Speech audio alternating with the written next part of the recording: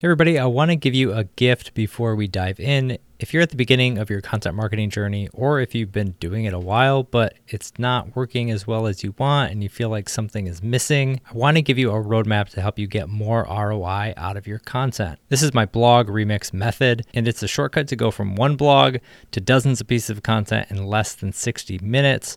Even if you have webinars, podcasts, and video content, you can take the transcripts and follow the guidelines in the exact same way. It's a great resource. It's free. You should have it. If you haven't downloaded it already, grab it right now at justinsimon.co/remix. If you're listening to this podcast feed, you can click the link right below and download it. Get it, read it, apply it. It takes you step by step to get more value out of your blog content and get it in front of your audience. So grab the guide, get a blog, and get it running. That's my blog remix method, and it's free at justinsimon.co/remix. Hey everybody, before we get started, I want to thank my friends at Hatch for producing this episode. You can get unlimited podcast editing and strategy for one flat rate by visiting hatch.fm. All right, let's get in the show.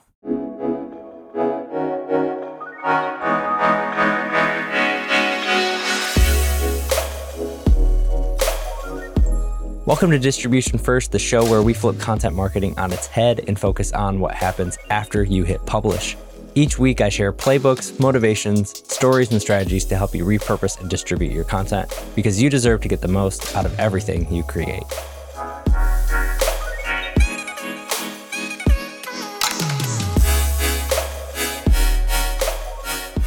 Hey everybody, welcome to this episode of Distribution First. I am happy to be joined with Morgan Smith, who is the managing director at Aligned and co-host of the B2B Power Hour podcast.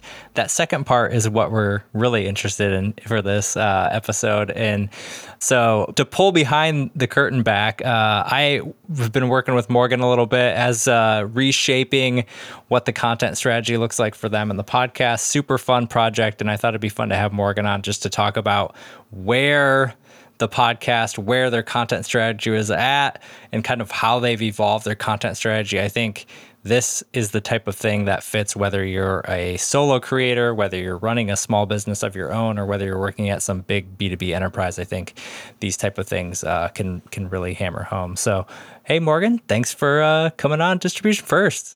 Absolutely. Thanks for having me. I'm excited to talk about what's going on. Definitely.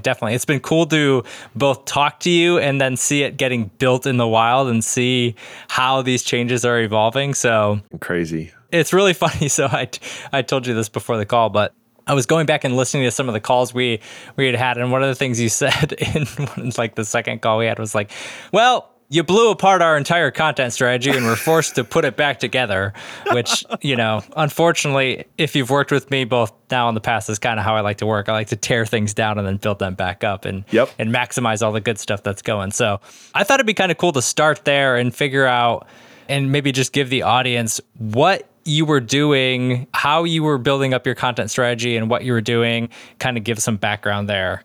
Yeah. So the B2B Power Hour started as a side project. And I was freelancing at the time. Nick had a full-time job. We came together. We wanted to talk about B2B sales and marketing. It was a fun show. So we said, well, why let's do a weekly live show. Okay. So Friday mornings for like a year and a half, we were doing Friday morning lives on LinkedIn, and then eventually LinkedIn and YouTube, sort of co-streaming there. And then in May of 2022, really hit the gas pedal. I think there were a couple of things for us. One was we had spun up Aligned, which is a GTM consultancy, as a result of the show. And now we were sort of doing this full time. And we thought, well, what better way to sort of get our name out there than to do a bunch of partnership shows and a bunch of co-pilot plays and invite on a bunch of guests, talk about, whatever's on people's minds, a wide smattering of B2B sales and marketing topics. And from May until, I'd like to say something like September of 22, I think we were doing somewhere between 1 and 4 live shows a week. Now, this is to our benefit. Like, we were full-time content creators, Justin, basically, right? Like, There's no other way to talk about it because all of the prep work and then all of the post work, which I'll mention in a second, we were just full-time content creators. And it was great. I mean, like a lot came out of it, but also it was the moment where LinkedIn Live was actually useful. It's much less so today. And so the platform was promoting it really well. And so we got a lot of exposure, built a lot of relationships.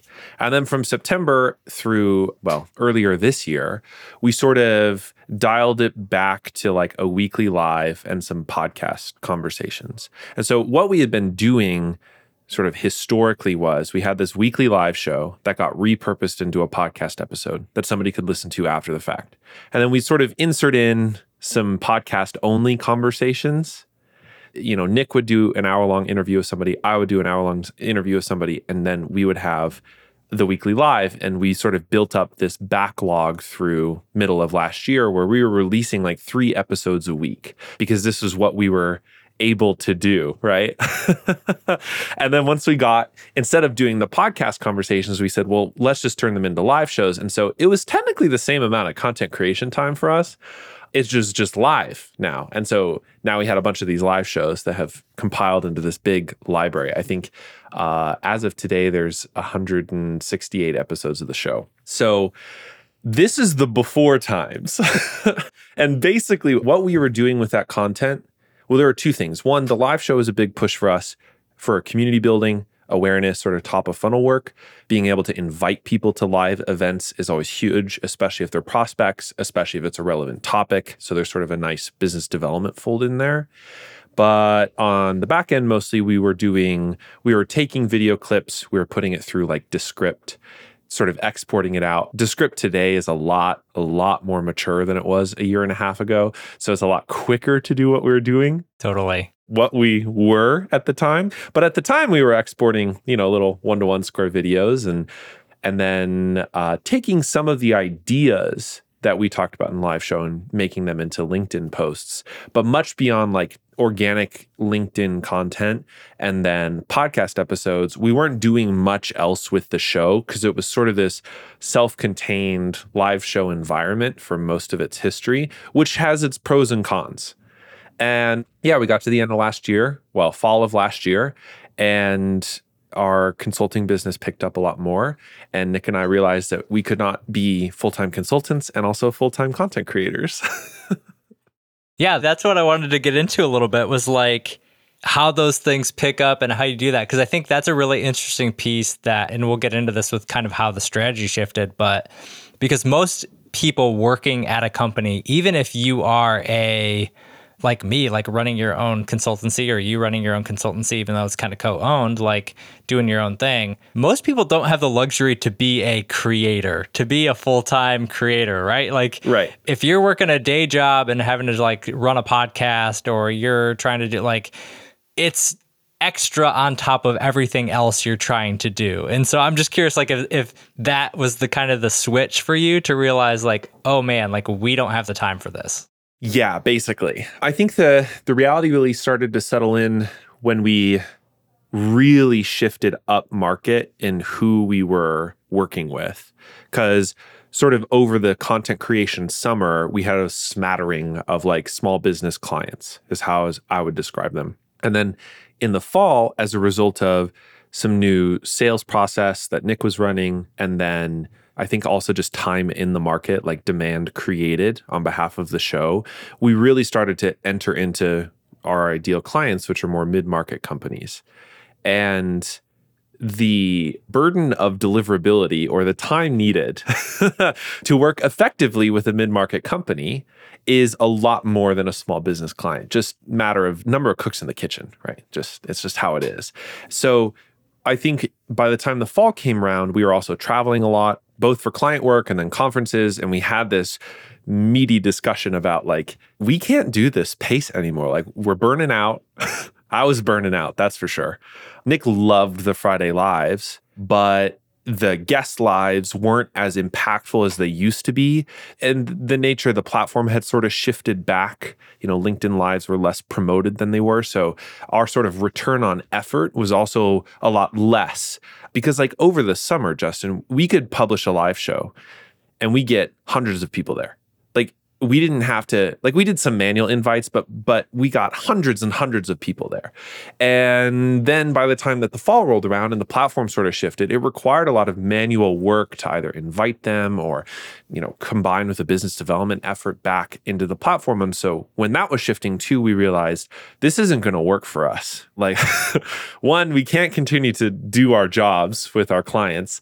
Also, run a marketing engine that requires like at least 5 hours a week of real attention and both planning, operations, scheduling, guest coordination, actually doing the show. That's probably on the low end. Yeah, I think you probably were like 5 at like really tight in terms of like lives and like podcast interviews. We basically had an event description template that we sort of riffed on for every show somewhere in the middle of the summer.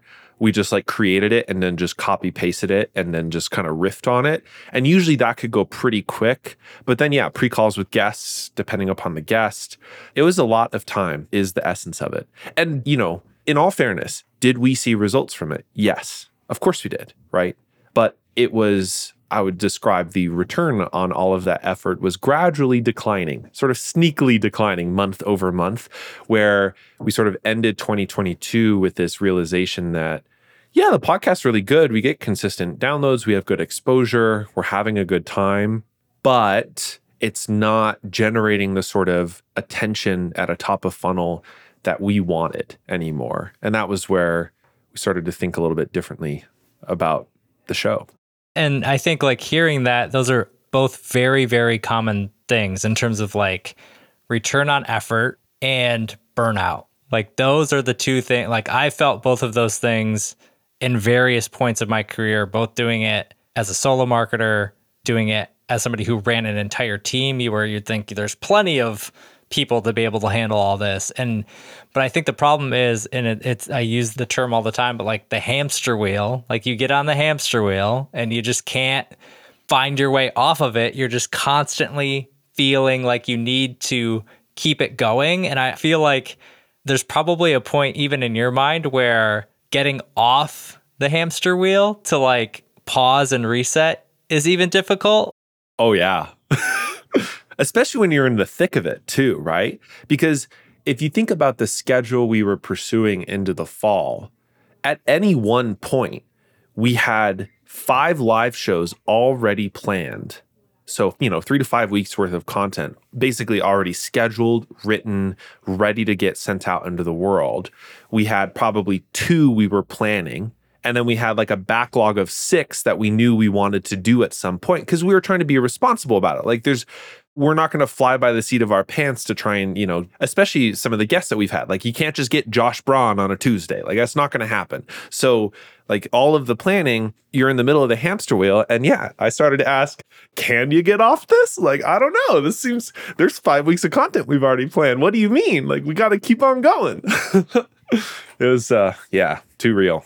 Too real. And I think part of it too is, and I'm sure we'll get into this, but it's the idea that the planning is a good thing. Like you all being strategic is a good thing. Like I don't think most teams at their hearts of, want to be sort of this random acts of content and go off and do that. They want to be planned and thought out. I think where people don't always connect the dots is, and I'm sure, like I said, I'm sure we'll talk about this, but how much content do we actually need to be successful doing what we want to do? And that's where I think the big mindset shift is. I mean, I have a hint for you. It's probably less than 168 episodes of a podcast. Like, it's a lot of content, folks.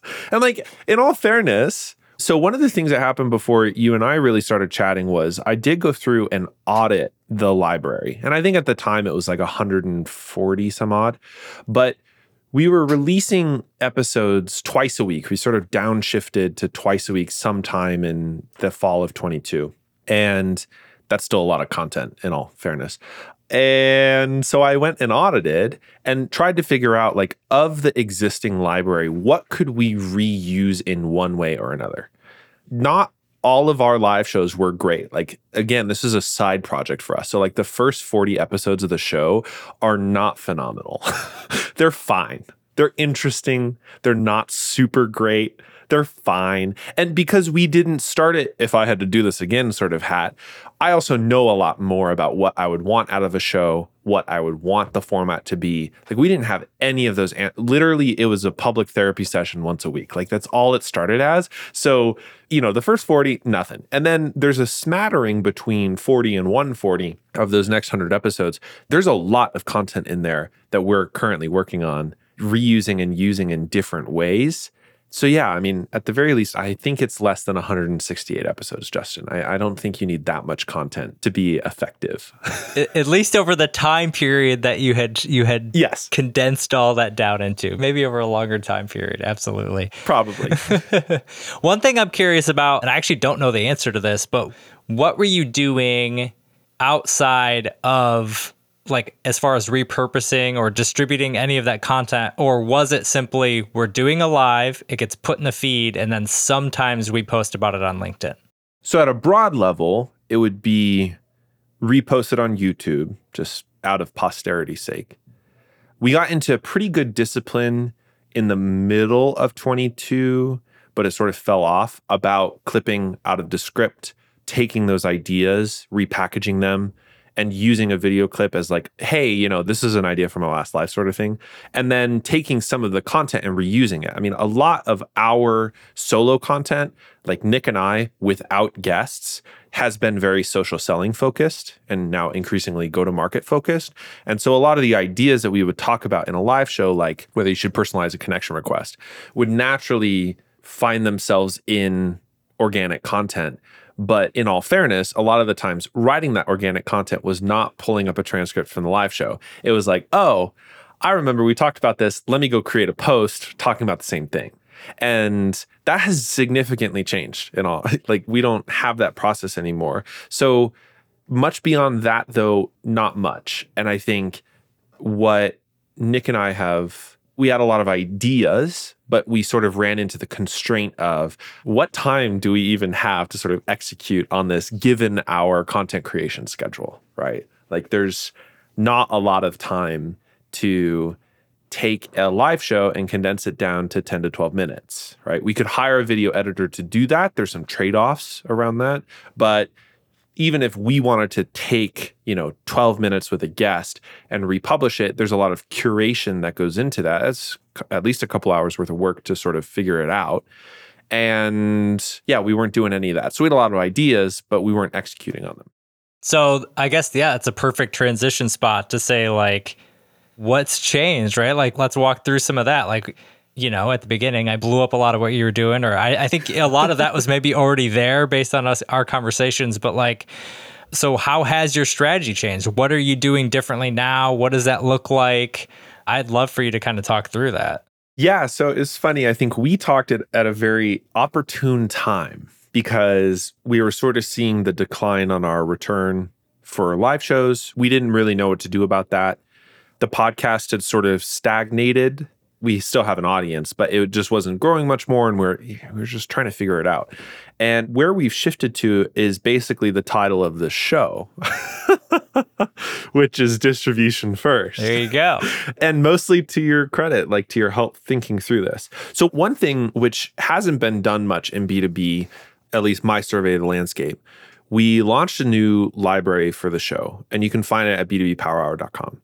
And basically what we did was, instead of having sort of like a dedicated podcast website, which some people do, we said, okay, sure, we'll do that. And also, we're going to have a section of the site we're just calling Insights for now, which are basically repurposed takeaways, articles, briefings, all the rest of it from this 168 plus episode library of the show. On the show, you can search and listen to and find descriptions for all of these podcast episodes. And it's organized and categorized. We used Ghost as our publishing platform. And people can have, certainly, we've seen both an uptick in traffic, and also a lot of our audience is a big fan of being able to go and like kind of scroll through different parts of the site and find an episode maybe they hadn't listened to before. So we're getting some more legs out of the show that way. But then on the insight side, all we're doing is Like there's a recent takeaway we had published called Running a Prospecting Power Hour, which is just a short, simple guide for, and part of our audience are SDRs or BDRs or account executives at B2B tech companies. And it says, how do you run prospecting? Well, in one of our shows, we talked about running a prospecting power hour. So all we did, I kid you not, we basically pulled the transcript, massaged it, added some graphics, and then restructured the content. That's basically what we did. So there was a stronger narrative format and then published it. And we're continuing to do that more and more. And so a lot of the content from specific episodes are now being repurposed into written content, which we know our audience, or at least a good chunk of our audience, is looking for. We went and did some research and asked some people about that. And on top of that, these briefings are being sent out as sort of a bi-monthly newsletter. So one of the last ones was about Sales Navigator being finally useful for research, which is a little more upstream than what we originally conceived it as. There's some original content in there, but a lot of the briefings will also either connect back to existing podcast episodes or will be taking our existing and growing library and then turning them into a particular, what are people talking about in the news? And that's the point of the briefings. So let's see here. That's on the written side. On the video side, we're working with a video producer to repurpose the long and many hundreds of hours by this point of podcast and live show content into shorts, both for TikTok and YouTube.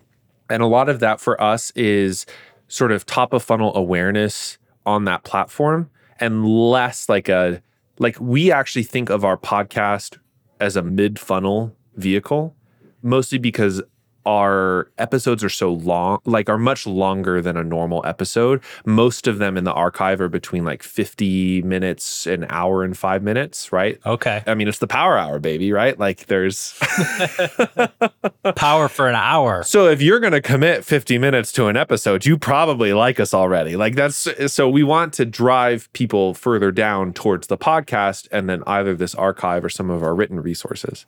Some of those are the tactics of this, but I would describe the overall vision or the overall strategy has been we're releasing one episode a week. We're still creating content, but it's a lot more curated. And remind me to talk about a particular kind of podcast episode we're working on, which is a repurposing thing. But basically, we're really only putting out like our actual creation effort, like our original ideas level, is basically once a week, usually with a guest, or it's Nick and I. And then we're just taking a transcript from that and the essential ideas and then basically repurposing it down the ladder, right? We have these written articles we're putting out. We have social content that we're able to publish on our personal profiles. We'll take the video clips and repurpose them into YouTube and TikTok. Our primary channels we're thinking of mostly are YouTube and LinkedIn. And then anything else is sort of mid-funnel in terms of nurturing the audience between the podcast and email and so on. So that's a very long explanation because we are doing a lot. You blew it up and then you're like, okay, here's some ideas. Piece it back together. I think for anybody listening who doesn't have that sort of strategy in place or is thinking about wanting to start it, what Morgan said there is true. Like the first thing I always suggest is the title of the show, creating a distribution first framework, which is thinking about things like your channels ahead of content creation. I remember when one of our first conversations, we were talking about like you were doing these 2 live shows and they which forced you into a particular thing. And I remember I was just like, okay, like if LinkedIn is your main channel and if YouTube's your main channel, you don't have to worry about anything else. Like that's why I love like starting with distribution channels, because then everything else you can reverse engineer back to say, oh, okay, if I'm doing LinkedIn, that's 1 post a day, 2 max. At most. Which means at most, if I post twice a day, which nobody does, that's 14 posts a week. I can't even. Yeah. Then you're multiplying that by over an hour podcast twice a week. Like, you don't have enough distribution in-house to even be able to get that content out. No, absolutely not. I think you and I have joked before, and I've joked with other people about this, which is if we never created another piece of content again, we'd be fine because we genuinely have hundreds of hours worth of video content that we could use in various qualities and types. And the limitations of the channel are obviously the most important thing, and the thing I think about the most, which is like, I'm not going to send an email newsletter once a day. First of all, I'm not Seth Godin. Secondly, very few people can actually pull that off. And so, okay, twice a month, right? One thing that's actually changed, I haven't told you this. So moving forward in our creation efforts, we've really simplified down to like it. Technically, the template's like one page. It sort of turns into 2 pages. Content brief on a particular topic. And it's basically like, what problem does this content solve? What similar resources already exist? How will this add value that the competitive resources don't already address?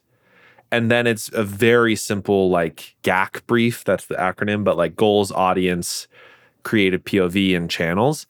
And then in the channels section, it's basically like, what's the primary piece we're creating, which usually is a podcast episode right now. And then what's the cluster of content we're creating out of that? So I actually have one pulled up here if you wanted me to read this off. Yeah, please share it. That'd be awesome. We're going to be doing a podcast episode on LinkedIn profiles, since this is part of our social selling focus. So the headline idea we're working with right now is 12 common mistakes to avoid on your LinkedIn profile. But then the cluster of content, the distribution pieces that emerge from that are which is interesting, a live event. So we're sort of doing that after the fact, right? We have these big profile review extravaganzas. People submit their profiles and we do it live. And then 2 different articles, a takeaway, an email briefing, and then 5 LinkedIn posts already, and then a repurposed episode from, already existing content. And this is all in this one brief. And I think the first time I did this, I went, we don't need to create any more content. Like it's the first thought was like, wow, we're going to get a lot of legs out of this original piece. And I don't need to really do another thing on LinkedIn profiles in a long time, because we're going to be constantly reinvigorating the topic and sort of dripping it out from this core podcast episode that we're creating.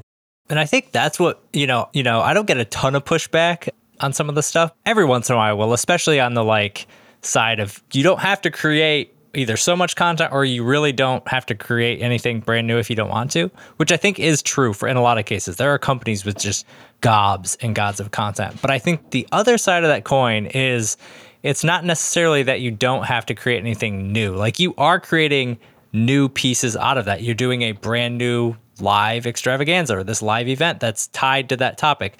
But the idea is you don't have to start from scratch. Like it's in the exact same like through line of other content pieces you're making, and you know how to tie those things together. That's the piece that I want people to really start to recognize. Is it's really the second thing that we had talked about a little bit too, which was like theming and coming up with these core sort of themes for your content to A, gut check what you're creating, but B, you want to ideally be throughout the year stacking on top of those themes so that you're not having to constantly shift your brain into a million things, but neither is your audience. And it just gives you more things to kind of build upon. Whereas typically, if you think about it as a road, you kind of want this 4-lane highway where you're like, all the cars are just constantly going down this highway, and maybe you're just adding more cars, which is your content types. But what most companies do is they, rather than just adding more cars and getting this really nice big long line, they add more lanes. Yeah. And you just have this like really thin, like, built out thing with its, 100-way freeway. And I don't know if it's the best analogy, but that's the one that came to my head of like how to build out the frameworks in that way. It's dead on. And I think I'd be interested on your perspective on this. I think the mistake that people think about the lanes is that they have, like for us, we really have 2 buckets of content. We have account-based prospecting or account-based sales development, and then social selling. But within those, there's actually some subtopics, right? And in some ways, they are their own lanes. Maybe there's 2 sides of the highway, to use this analogy. And then each subtopic is its own thing. Because when you're doing account-based sales development, you're going to be thinking about sales foundations, right? The fundamentals of it, how to run outbound, how to break into large accounts or buying committees, and even to some degree like discovery or these discovery skills for account executives. And we have content on each of those things. But there's a huge universe of sales content that sits outside of the umbrella of account-based sales development. And we don't touch it because it's not what we want to talk about. It doesn't drive business. It's not really all that useful for us. It's not a passion. So to your point, one thing that has been liberating also is we really only have 2 buckets worth of content anymore with some subtopics. And we just kind of continue to, as you say, add more cars to those lanes in each episode, plus everything that gets developed out of it. Yeah, I love that because it helps you stay focused. I'm sure you're more passionate about the things you're doing because you know it's like, A, what you know and what you can talk about and how you can really help your customers. But that other bit you said is so true, where it's like, it's not helping move the needle for business, which is the ultimate goal at the end of the day with content marketing. And you would be shocked how many content marketing engines don't have that through line to what they eventually want to sell. They're just creating content and the format doesn't even matter. Hey, we're doing a podcast. Well, okay, your podcast isn't even talking to your buyer or anybody, the end user of the product or whoever would want. You're not actually helping them do anything. So like, what's the value in that? And I think the other thing too, when you're talking about your subtopics, you can take each one of those subtopics and chew on that over and over and over again, right? From different angles, from different, like I do that with distribution and repurposing all the time. It's like, okay, we're just going to take this little bit of it, channels. We're going to talk about how to do channels right and how to pick your right channels. All right, down here, we're going to talk about repurposing and like angles, and we're going to do that. And it's like, you can take those pieces and, you know, people always ask like, how do you not get bored of talking about what you talk about? And it's like, well, A, it's just what I'm passionate about. I feel like I can help content teams and help marketers do it better. But B, when you understand sort of limitless possibilities within that little 2-lane or 2-bucket area, it makes it a whole lot more fun because it doesn't make it feel so daunting. Right. I think of David C. Baker wrote a book called The Business of Expertise. And in it, he talks about like when you actually have expertise on something, and even if we stretch this analogy a little bit and just say you have a perspective on something, once you start diving in, you realize that the water is a lot deeper than you think it is. For us, like the B2B Power Hour side is currently driving towards either purchasing a course or joining a waitlist for this subscription we're launching. And the profile component, really, we have 7 steps in our seller's guide to LinkedIn on like what makes a great profile.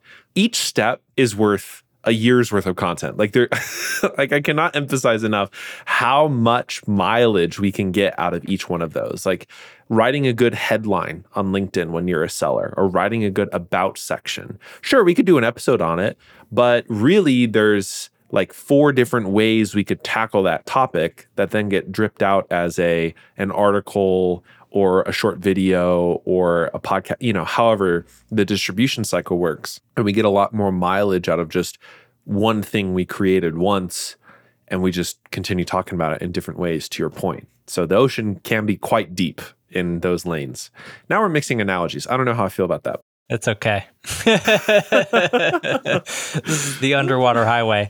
So I'm curious, right? Like, and I love hearing that you've built, because like you said, you hadn't told me that you were sort of building out that sort of distribution plan. And I talk about that all the time too. Like even writing down, what I would call like an MVP distribution, like a minimal viable like plan for your distribution of what you're going to do is so key, because you just knowing, when you go to create this podcast, to be able to go in that plan and understand, okay, yep, podcast. Is there a live this time? Yes, no. Okay, nope, not on this one. Is there YouTube? Yes, there's YouTube. Okay, we got to do this and this. And is there, yeah, oh, yep, we're going to do 2 written content and it's this and this. It makes such a big difference. And I don't know the answer to this, but do you guys write down those subtopic ideas coming out of it inside that document? Like, do you have that stuff broken down at that level? Yes. Yes. Yeah, it's brilliant. Because for us, so I think we sort of, where we're at today, if I had to describe, if you think of like a timeline from today being deciding to create content, and then there's content, being produced, and then there's content that has been produced. So I think we definitely gotten to the point where we have structure for any future content we're producing, or the content that we are creating. So yes, to your point, when we create our little distribution brief. It's like, here's the title of an article we're going to go with. Here's the YouTube shorts we're going to pull out, or the idea of what we want to make sure we cover in those YouTube shorts. And sometimes it doesn't happen until after we record, right? Like sometimes it's a little bit of post work. We don't try and plan out everything, but at least we know. One thing that has helped me a lot is that because there are so many directions to go on a particular topic, knowing, for example, that an email briefing will be how sellers should balance the personal and professional on LinkedIn means that in this episode, we should probably talk about personal and professional on LinkedIn. And so there's also that discipline that comes out of the kind of content that you're creating so you know you can distribute it. And that has been huge for us because I mean, we're a live show. Come on, we're just having some fun. It was public therapy. And like we talked about whatever we wanted to talk about. And sometimes we got really disciplined. But now it's like, okay, we know we want to get mileage in this way. So we need to make sure we talk about these things. Instead of a post hoc thing where it's like, oh, we talked about these things. So what can we actually, then there's more time. It's like, oh God, okay, what actually was really good in the show or what was actually really useful? And then having to comb through a video file or whatever to really pull that out. Now it's like we're preparing ourselves for success. I think where we're still working on is leveraging our existing content. And it is a mountain of content, Justin. I mean, 168 episodes or whatever. Totally. That's a lot of hours of footage. And I think I've taken the principle to eat an elephant one bite at a time, like, hey, I remember this episode was really good. Send it off to our video editors. Find what you can. Let's use it. And check. Okay, let's move on to the next one. Or let's make sure to grab this particular thing. That's been the hard work. I will say, I don't think I've mentioned this to you. The thing that we're most excited about is a new kind of podcast format we're working on. We have a couple episodes in process right now, but it's a repurposed podcast episode of podcast episodes. So we're not just like republishing them. We're still playing with how this will work. It's not done in B2B all that much, but when you go to more like news sites or NPR, they'll do this a lot. And the essential idea is that we're doing something that could eventually get published as video, but is audio for now. And we are crafting a narrative on a particular topic. So one of the things we've covered extensively is discovery skills. I think we actually have 6 or 7 episodes with different guests on discovery. So the idea is, okay, let's go. I've already done this, scrape those episodes. What are some good tidbits from those episodes, good sound bites, and then craft sort of a scripted YouTube video, more or less, but a scripted podcast episode where I'm able to introduce the topic, bring in sound bites, talk about different things, and then have that as sort of a quote unquote power play episode, since we are the Power Hour, of all of the best takeaways from this archive. And it's not just like republishing something. I think republishing is fine, but we were starting to get creative because it's like we've had dialogue with dozens of people on a particular topic. How can we repurpose the archive in more than just video clips? And I was like, let's do another podcast episode. I don't know. It's fun. Are you putting that back into your original feed, or did you guys branch off and are you putting that into a different thing altogether? The first one's not live yet, but we will be publishing it in our original feed. So it sort of begins to stack on top of itself in ways. And down the line, what we're hoping to really do, we're working on getting some video support for this, is to make that into a full video experience as well, which is sort of repurposing the same idea onto YouTube. I don't think we'll do the full 50-minute videos or however long they end up on YouTube. I mean, we could. I don't know. You say that now. I say that now. Yeah. We probably will end up doing that. So we'll see. I love that because it's like repurposing at its best to me, which is taking stuff you already have and reshaping it into something new. It's like the classic recycle kind of version of that versus just, and like you said, you could easily take those older episodes and repost them into the feed and, get value. But I love the idea of, in any company, you don't have to have a podcast to do this, because after a while you start talking about the same things over and over, right? Like discoverability or whatever. Like, so what are those 7 things you have sitting in the bank that you can retake and reformat and reshape and just reword to come out with something new. I used to do this all the time with like lead gen back when it was like we have to create some lead gen stuff. It was like, oh, okay, like I've got this video over here where we interviewed somebody. I can pull quotes from that. I got this blog post over here that is, a listicle. I can pull some stuff from that. This little how-to, and you can frame it up into this nice packaged thing without having to spend hours and hours trying to create something quote unquote new. That is really a mindset shift that I've been starting to realize even for myself is like the difference between macro repurposing and micro repurposing. Yeah. Whereas like macro repurposing is what we talked about earlier with like the ideas. So you're going to repurpose these 4 themes in different ways. I'm going to take this and turn it into a video series. I'm going to take this and also turn it into a podcast, or we're going to write blogs. And the micro is what typically people think about, which is I'm going to take this podcast episode and turn it into clips. And both things are valuable, but like being able to do both in tandem and then mix those things around, that's when you can really start getting a lot of traction without having to create all the time and leave yourself stuck on that hamster wheel. Right. Well, and especially our format for the episodes have been guests and, mostly guests. There's stuff with Nick and I that's a good chunk of time too. But for the stuff with guests, there's really only so many ways somebody can talk about something. Like ultimately, there's like a sort of linguistic exhaustion. Like there's only so many ways to talk about a particular topic. Like, and sure, you can get creative and all the rest, but basically you're going to come back to like 4 or 5 things that people say about whatever.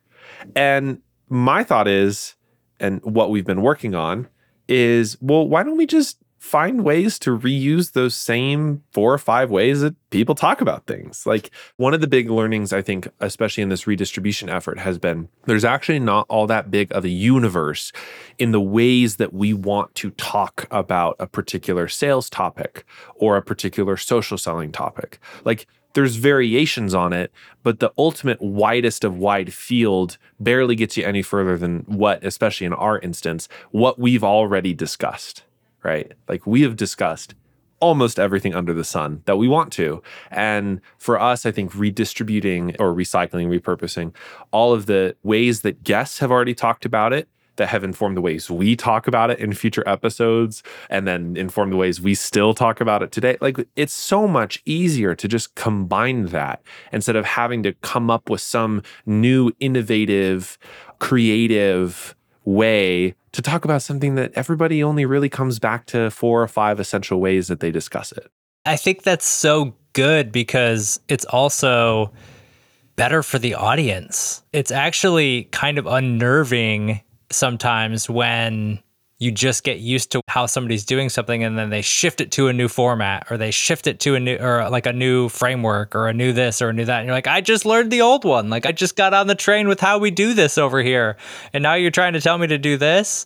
I think like StoryBrand is such a great example of this, where like, Donald Miller and the StoryBrand team have been talking about this 7-step framework for the last 7-8 years, officially probably, since he started doing that. And it's funny because I've gotten most of the books that they've written since then, and I think every single one of them touches on StoryBrand. And he just released one that's like for small businesses in particular.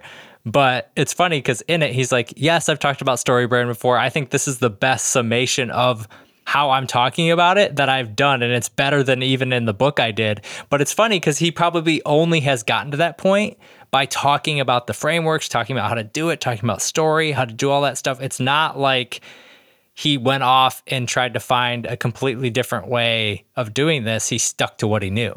I think that's a really interesting insight and something I would describe, largely stumbled into. It was not intentional, but I think there's a big difference between experimentation and creation. Like we can experiment with the way we would train a particular topic. Like it just by matter of fact, when we get hired in to do, social selling training for a company, we are probably going to talk about something in some similar ways, but also every trainer likes to say, oh, is this going to work today? And so we've done that before, and that's fine, right? That's fine to be in a room with a new sales team and say, hey, I'm going to talk about momentum in this particular way, and here's how you do your numbers, and then see how it lands. And maybe it lands and maybe it doesn't, All right. I think the thing we've largely stumbled into is that there's a big difference between experimenting on a core concept and then just creating entirely new ways to talk about the same concept. True. Yes. It's not that you're not talking about momentum. You're just talking about momentum in a different way. It's like, I wonder if this particular little tweak is going to work better. It's the same. I feel that way with social content. 100%. I'm just going to tweak this on how I say this. And it's like, does it make a difference? Yes, exactly. Core concept's still there. Oh, yeah, exactly. Yeah, makes total sense. So yeah, no, this has been awesome. Great to chat. I'm even honestly, like you said, like there's some things that you guys have been jamming on that I am super happy to hear in a lot of ways. I'm curious though, you shifted 2 points left here and that will take off. You've shifted how you're creating content. I'm curious, has the amount of time you spend creating content changed in any way? Or are you able to do things differently now than you were before? Like, can you talk through that a little bit? Yeah, I think there's been a few benefits. Overall, I would describe the time as like roughly the same, maybe a little less. But the ways that we've been using that time is very, very different. One benefit of it has been we've been doing shorter podcast conversations. We've sort of been doing this series called By Invitation. It's just getting released right now. And we'll be reusing those interviews in those Power Play episodes. So we're really dialing in on a specific topic that then we know we're going to reuse later. And for us, now we can batch, right? Previously, it was scheduling nightmare fuel, trying to coordinate, 12 people across 4 live shows in a given week. And sometimes it was 10 a.m., sometimes it was 9 a.m., you never know. So we don't have to play any of that ball game anymore. It's like, look, I'm available these times. Find a time, sometime in the future. Let's get you on the show. So a lot less time on guest coordination. In terms of the content redistribution side, I think some of it has been passed on to external contractors, like I had mentioned.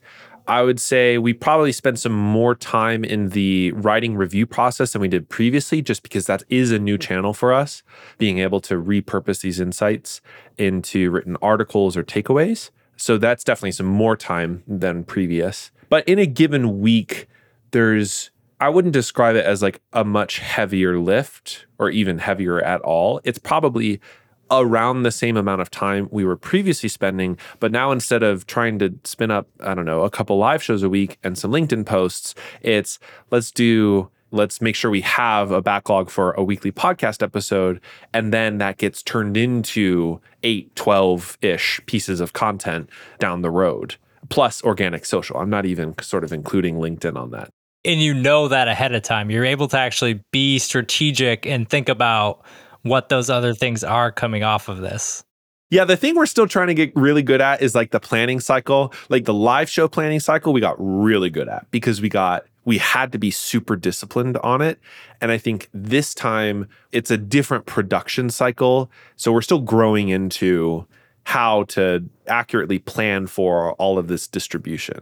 Because it's like additional time to sort of, we're going to package this together this way. Does all of these assets make sense? All the rest of that. So, but yeah, around the same time, much larger return on effort. Love that. Love that. And then speaking of those returns, like one of the new things you're doing is creating written versions of this content. So it's not just living.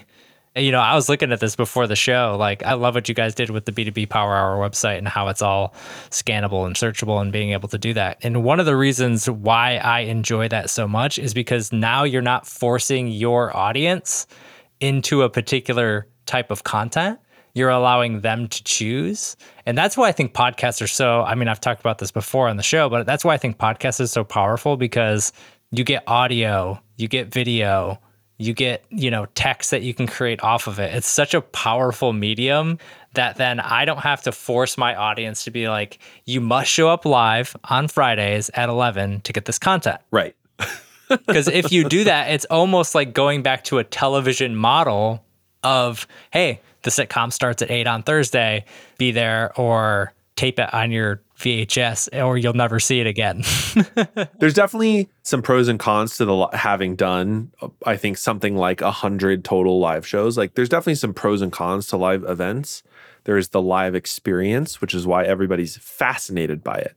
But having gone through it, I'm definitely more in agreement with you. Like I think everybody loves it the first 15 times you do it. And then it does not stay with you, as sort of how I feel about it. So I'm interested as we wrap up here. You've really changed how you're doing your content strategy. And I think like, honestly, it just makes me smile to like hear you talk about like, yeah, we're doing distribution first. We're thinking about all those stuff that's planning ahead and seeing the results, right? That you're able to actually like you said, we're not necessarily spending less time, but it's just more efficient. You're getting more return on that investment. You're getting more ROI. This is the stuff I see with all the companies that I work with that actually sit down and audit what they're doing and take a step back and are like, oh man, we could be way more efficient than we are. But I'm curious, and I know it's early, but what are some of the returns that you guys have been seeing with your content? I don't know if there's anything specific or you could share, but I think it'd be cool. Yeah, I mean, we're sort of new to this ballgame, I think. I'm excited to see how some of the short form video content goes, just because those channels are really active anymore, particularly as it relates to like podcast downloads. But with this new site, I mean, and then the distribution focus on the new site, I think I was looking at Google Search Console the other day. We've just been able to something like a 4x increase in impressions, and not quite that much in terms of clicks, but pretty close overall on some key. That'll work. Yeah, that'll work. I'm down for that. If you think about it, Justin, some of our podcast episodes, we've worked with the contractor for much longer show notes, and others sort of have our traditional templated format that we just use for the live show because that was good enough at the time. So we're gradually working on adding some more and more over time. And a lot of that from an SEO perspective is just exposure on some pretty niche keywords, right? There's not a lot of people searching for LinkedIn prospecting. That's a pretty low volume keyword, but we're getting a lot of volume off of it because we have a ton of episodes that talk about LinkedIn prospecting. Isn't that funny though? You spent all this time creating content that wasn't really thought of to be searchable or in that way, but now you're able to actually repurpose that and repackage it into a spot that is. And now, whereas you were creating demand around prospecting, you're now able to turn back around and start capturing that demand. And again, using your existing content. This is what I think is the groundbreaking thing for people, especially if you have a bank of content that you're using. You already probably have some sort of authority in those spaces, some way, shape, or form, even if Google doesn't necessarily see you as that authority. I don't know this answer, but I would bet you could probably, if you have videos around that, do something similar and cut those for YouTube and then get similar results. I think you're right. I think you're right. Because for us, a lot of it has been just breathing new life into content that already exists. We know the search on podcast apps is not great. It's just not a superb way to find shows. So this is opening up an entirely new channel, technically probably 3 channels between video and search and a couple others, to bring people into this asset that we've already created. We're not doing that much more work, honestly, Justin. It's just oh, well, let's make sure we distribute it, huh? That's what I like to hear. That's when I think about my core philosophies, it's simplicity and it's ease of creation and the whole essentialism, Greg McCowan, that breathed into content marketing is how I want to do content. I want to be efficient with what I'm doing. I want to be able to get the most bang for the buck for the stuff that we're creating.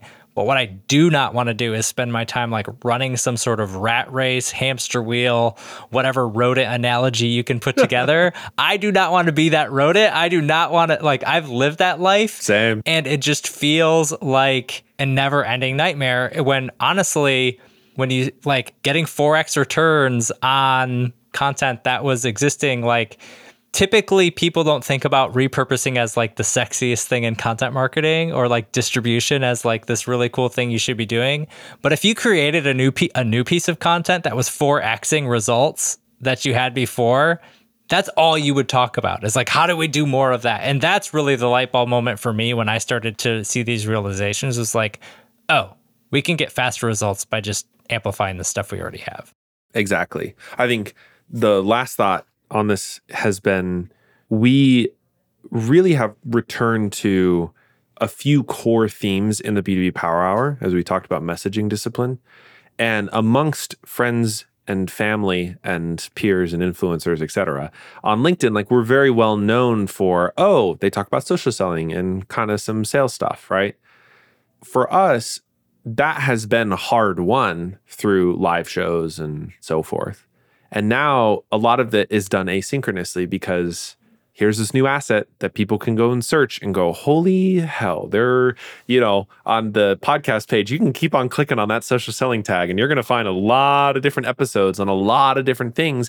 And that's just a new way to introduce people to the same stuff that already exists. So it's like messaging discipline in just a different way. And that has been to our benefit for sure. And I'm seeing that with other companies I'm working with too. Like the really smart ones who have content, have a pretty good bank of content, are starting to do that. It sounds so simple, but just breathing new life into the stuff and just repackaging it. Like one company I'm working with, they're taking all of their like really good resources that are like driving the most results for them, and they're just bringing them up in the navigation and like so simple, packaging them together as like an asset to skim through, sort of like and it's like, man, that is such a low hanging fruit to be able to grab and to take versus like, what's this brand, we've all been in the initiatives of like, what's the brand new thing that we can do for Q3 that's going to drive results and da-da-da-da-da. It's like, well, you could do that, but like, or you could start taking the stuff that we already, like I think you said, you already have a foothold in. So when you start to talk about that and redistribute that back in the marketplace, it just fits like a glove. Like, oh, that makes total sense. I know this is what Morgan talks about. Awesome. Totally. Yep. Exactly. Yeah. Well, this has been amazing. I'm looking at my countdown timer and we might make it an hour. I'm just going to keep talking here so that I can also have a B2B Power Hour show, Morgan. Love it. This is the format I'm most used to. So boom, we made this an hour depending on any edits. If it gets under an hour, you can blame me in the post editing, but I've been super pumped to have you on. Like, loved hearing your story. Hopefully it's helpful for other folks. I think it will be. And just being able to honestly rethink about how you're doing content marketing in 2023. It's a huge push here. And I think you're showing that A, you can do it, and B, you can be successful with it.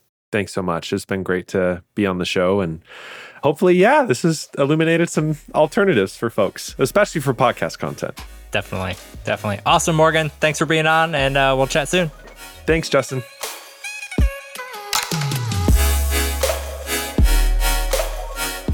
All right, I hope you enjoyed this episode of Distribution First, and thank you for listening all the way through.